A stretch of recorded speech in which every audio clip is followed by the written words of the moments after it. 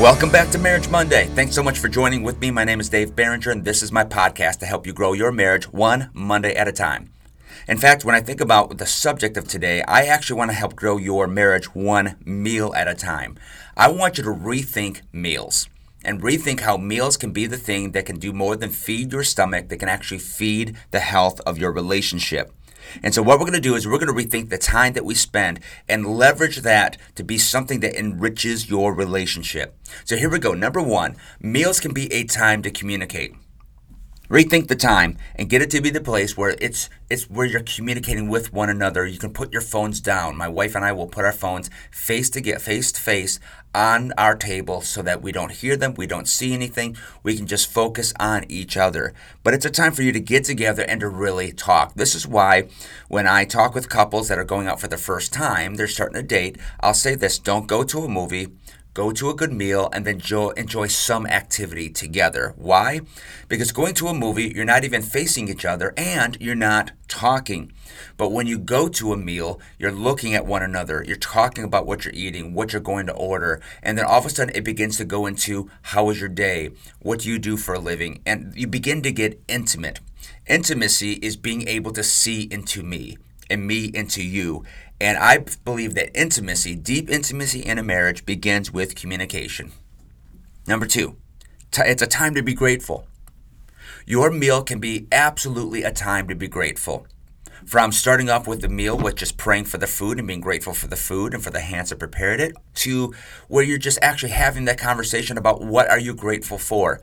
You've heard me say this on the podcast that my wife and I, and even with our kids, we will look at each other and hold up three fingers and we will say, what are your three? And what that means is we are expecting the other person to give us three things that they're grateful for the day, for their lives, for whatever moment that they want to draw from.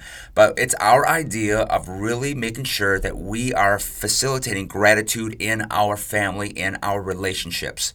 And so something that I think would be fantastic is get to a meal, and as the meal is beginning or as the meal is being served, take the time to each share something that you are grateful for.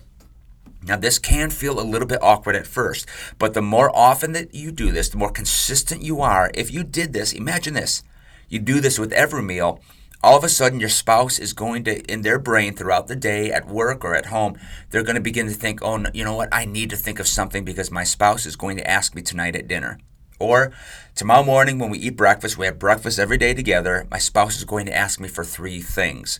And it will go from, I have to look for this, all of a sudden it just becomes this mode of life where they've almost been trained through your meal conversations that they are to look at life through the eyes of gratitude. It's a great thing.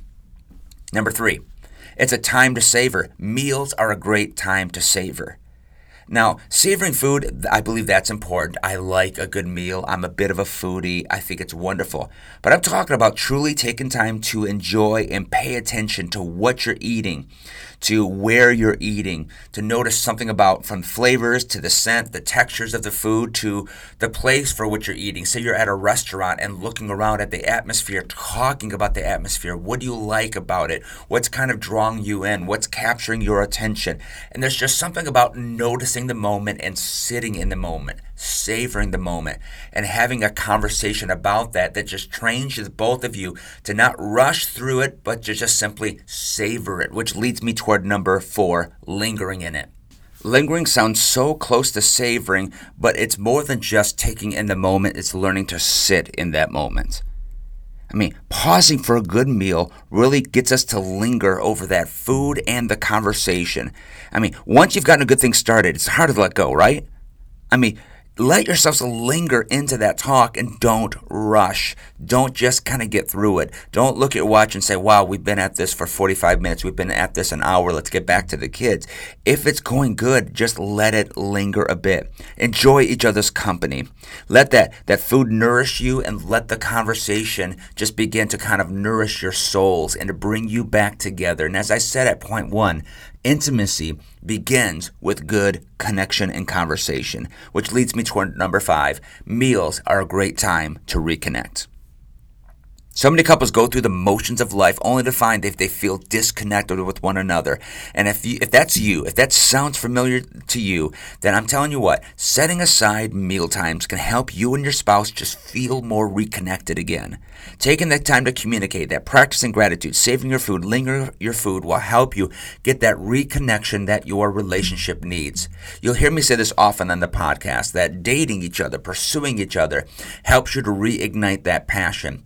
And you can actually do this one meal at a time. It doesn't have to be lost. It doesn't have to be rushed through. Take your meals and make them that strategic time for the both of you to come together and to be that united team that your family needs, that your kids need, that your community needs, that your church needs. This is one of the greatest relationships, in fact, the greatest relationship on this earth that you will ever have, and you want to facilitate that, and you can bring health to it one meal at a time. In a day and age where we talk a lot about meal planning, I think meal planning is great. I think it's fantastic. But I would encourage you to do this. Do more than just meal planning. Plan for strategy with your meals. Take the time to do exactly what we've said. Communicate, be grateful, savor, linger, and reconnect. And watch your marriage get transformed, not just one Monday at a time, but one meal at a time. That's all I've got. Love y'all. Have a great Marriage Monday. We will see you next week.